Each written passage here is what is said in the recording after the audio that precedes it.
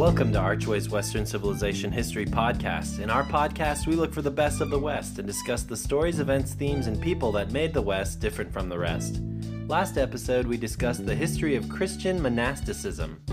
It began with the hermits and desert fathers like Paul of Thebes and St. Anthony, who dwelt alone in the Egyptian wilderness. We learned about the opposition to monasticism from the Arians and how St. Jerome defended monasticism and helped spread it to the Holy Land. We also learned about the innovations of St. Pachomius and St. Benedict, St. Scholastica, and how they transformed monasticism from the isolation of the hermits into a communal lifestyle full of ritual and service.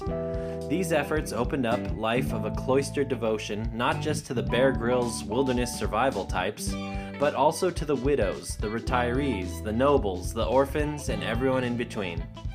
Finally, we learned about St. Benedict's Rule, which was not only a founding document of monasticism, but also a founding document of Western civilization. It laid down how to be a monk, the prayers and rituals you need to do, how to be an abbot, how to work hard, and how to live in a small democratic community. We will discuss the rules of this book further in a moment.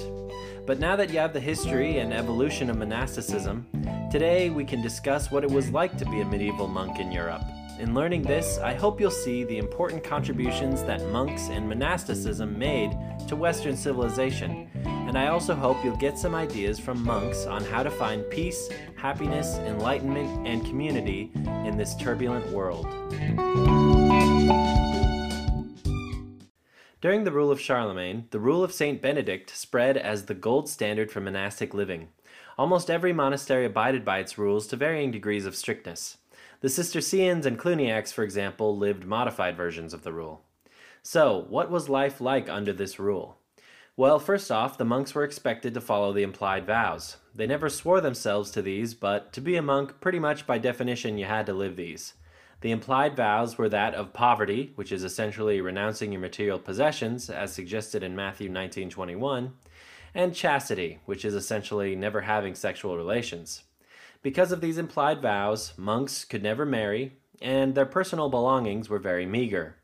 Usually, their possessions consisted of a personal pen, a knife, a comb, a handkerchief, and a sewing kit. And that was it. On top of these implied vows, there were three main vows that Benedictines explicitly swore. These were stability, conversion, and obedience. According to St. Martin's Abbey, stability means that the monk pledges lifelong commitment to a particular community. To limit oneself voluntarily to one place with one group of people for the rest of one's life makes a powerful statement. Contentment and fulfillment do not exist in constant change. True happiness cannot necessarily be found anywhere other than in this place and this time. For Benedictines, the vow of stability proclaims rootedness, at-homeness, that this place and this monastic family will endure. Close quote. A consequence of this vow is that monks would very rarely leave their monastery. When they did leave, it was under the abbot's orders, and the monks would be performing a service such as preaching the gospel, volunteering in the community, helping to build poor orphanages or something like that, or traveling to other monasteries. Second was the vow of conversion. According to Benedict Friend, it's a commitment to acknowledge that God converts us continually and to be open to that process. It commanded monks to open their ears, heart, and mind to the ways that God's voice speaks and moves us all. In practice, this means that the monks would be committed to praying, working, studying, and serving. Third was the vow of obedience. This vow is rooted in listening and following through with what is heard.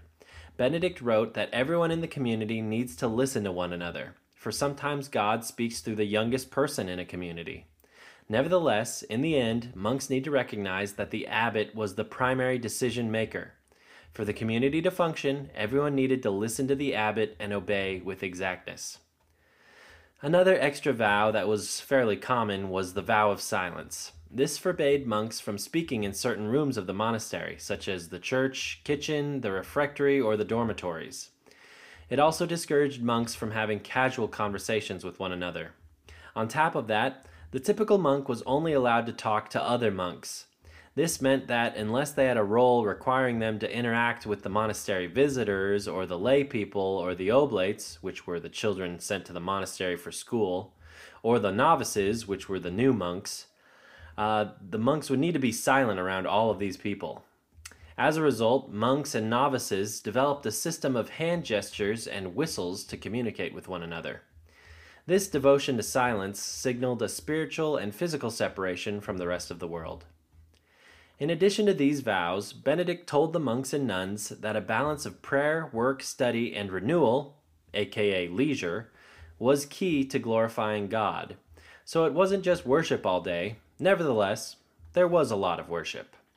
A typical monk's schedule followed what was prescribed in the Book of Hours, which is a devotional book containing prayers and a schedule. The Book of Hours was so frequently used, it is actually the most commonly found surviving medieval document in Europe. Because of this book, a typical monk at Cluny Abbey in France had their day begin around 2:30 a.m. when they'd wake up. Then they'd pray the matins and the lauds, which were prayers that they were supposed to pray from between 3 to 5 a.m. Senior monks would go around to make sure that the junior monks didn't fall asleep during their prayers. After that, the monks would study religious texts from 5 to 6 a.m. And then came the dawn prayers, which are called the prime. They came at 6 a.m., followed by another study at 7:30 a.m. At 8 a.m. was the morning prayers, the terce, and church services. That would last around 2 hours, and then the monks would go to work. The motto of the Benedictines, after all, was ora et labora, which is pray and work. One of Benedict's most famous and long-lasting teachings was that work brings dignity to each human soul. In the early Middle Ages, this work usually consisted of manual labor out in the fields, but it eventually grew accepted for monks to pursue more scholarly endeavors. Thus, in the later Middle Ages, monks could be engaged in the work of writing, binding, and copying books. This was a valuable service, since most of the medieval histories and texts that we have today were works that monks painstakingly wrote and preserved. One of these was written by an Irish monk, Johannes de Sacarbosco, who wrote the authoritative medieval astronomy text, and he was the one who introduced Arabic numerals into the university curriculum of Europe. As abbeys became houses of books, they soon became homes of great scholars and learning. And one of the most important services that they began to provide was teaching the oblates. As I mentioned earlier, oblates were the children who were abandoned or poor, but through living and studying in the monastery, oblates could receive an education in writing, arithmetic, and Latin. This would open up lucrative careers to them, not just in the church, but also in law and in medicine. Anyway, because of the hours of free labor that the monks provided every day, monasteries eventually grew extremely wealthy. The benefits of this were that some monasteries were able to acquire lots of land, and with this land they were able to produce massive amounts of food. Most of the food they sold to the local town.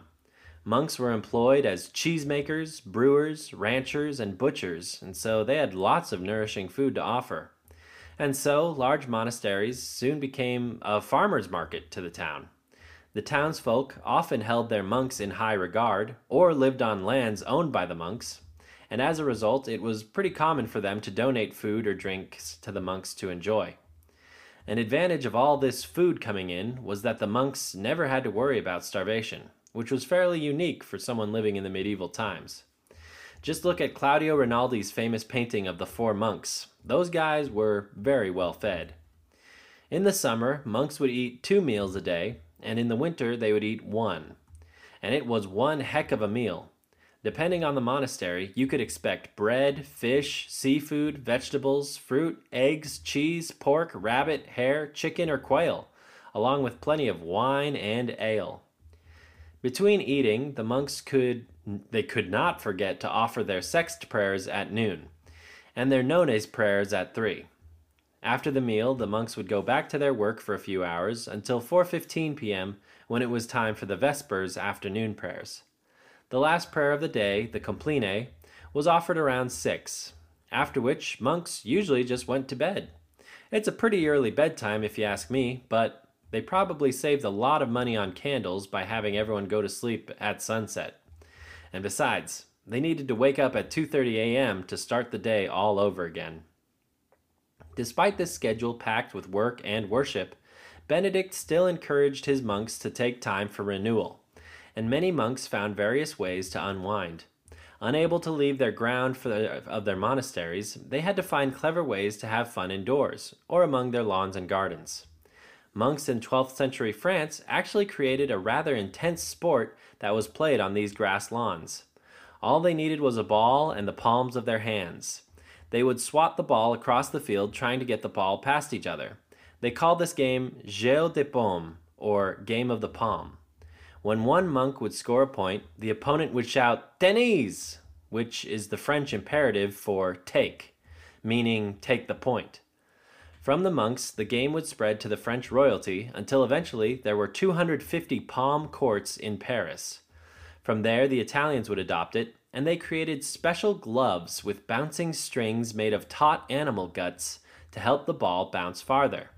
Eventually, these stopped being gloves and turned into rackets, and no longer was the game called palm, but rather tennis. Other monks pursued arts, science, and language. Hildegard of Bingen was a Benedictine nun in the 1100s, famous for her visionary works. And she was a good example of all these types of hobbies. She pursued the arts, sciences, and languages for fun. She learned musical notation and wrote 69 musical pieces that still can be played and sung today. She also even wrote a musical. It is the earliest known surviving musical not attached to a liturgy, and it was performed at her monastery for the nuns and noblewomen of the community. Her scientific work includes the Physica, which is 9 books that discuss the medicinal properties of various plants, stones, fishes, reptiles, and animals. This work was the first reference that discussed using hops in beer as a preservative. She also wrote the Causae et Curae, an exploration of the human body and the causes and cures of various diseases. Lastly, her love of linguistics led her to come up with her own secret language with hundreds of unique invented words. I would be remiss not to mention in this conversation Gregor Mendel. Mendel was a 19th century monk in Austria. Born in poverty, he joined the monastery as a young oblate to receive a free education. He soon became a very learned man. Eventually, he was sent to study physics at the University of Vienna, where he learned under the tutelage of Christian Doppler. After his education, he joined the St. Thomas Abbey's faculty, and he eventually became abbot. Mendel had a passion for science, particularly in the inheritance of desirable traits.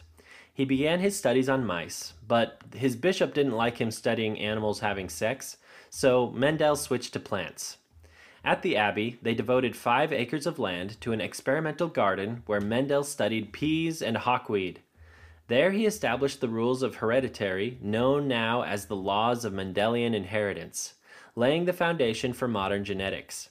Mendel had other hobbies too: astronomy, meteorology — he was actually the founder of the Austrian Meteorological Society — and apiculture. In fact, he loved his bees so much that craftsmen in the abbey built for him beehives of his own design. He called the bees "my dearest little animals." Mendel apparently was the only one in the abbey who loved the bees, and other monks and visitors often complained that these bees were very aggressive and annoying. They asked him to remove them on many occasions, but he never obliged. And these 2 polymaths are just 2 of the many examples of the brilliant monks and nuns who made important contributions and discoveries in their spare time at the monasteries. In the 17th century, Jean Mabillon became the inventor of a new field of study for historic writings known as paleography. In the 19th century, Maria Gaetana Agnesi became the first female mathematics professor and author of the first book discussing both differential and integral calculus. She retired as a nun and devoted the rest of her spare time to serving the poor, homeless, and sick. In the 19th century, a Scottish monk named Andrew Gordon invented the first electric motor. Also in the 19th century, in the same town where Benedict anciently lived and worked, a monk named Serafino Sarate invented the steamboat. In the 20th century, an English monk named Carl Carroll became the world's leading expert on bees and created the Buckfast bee, named for his home, Buckfast Abbey.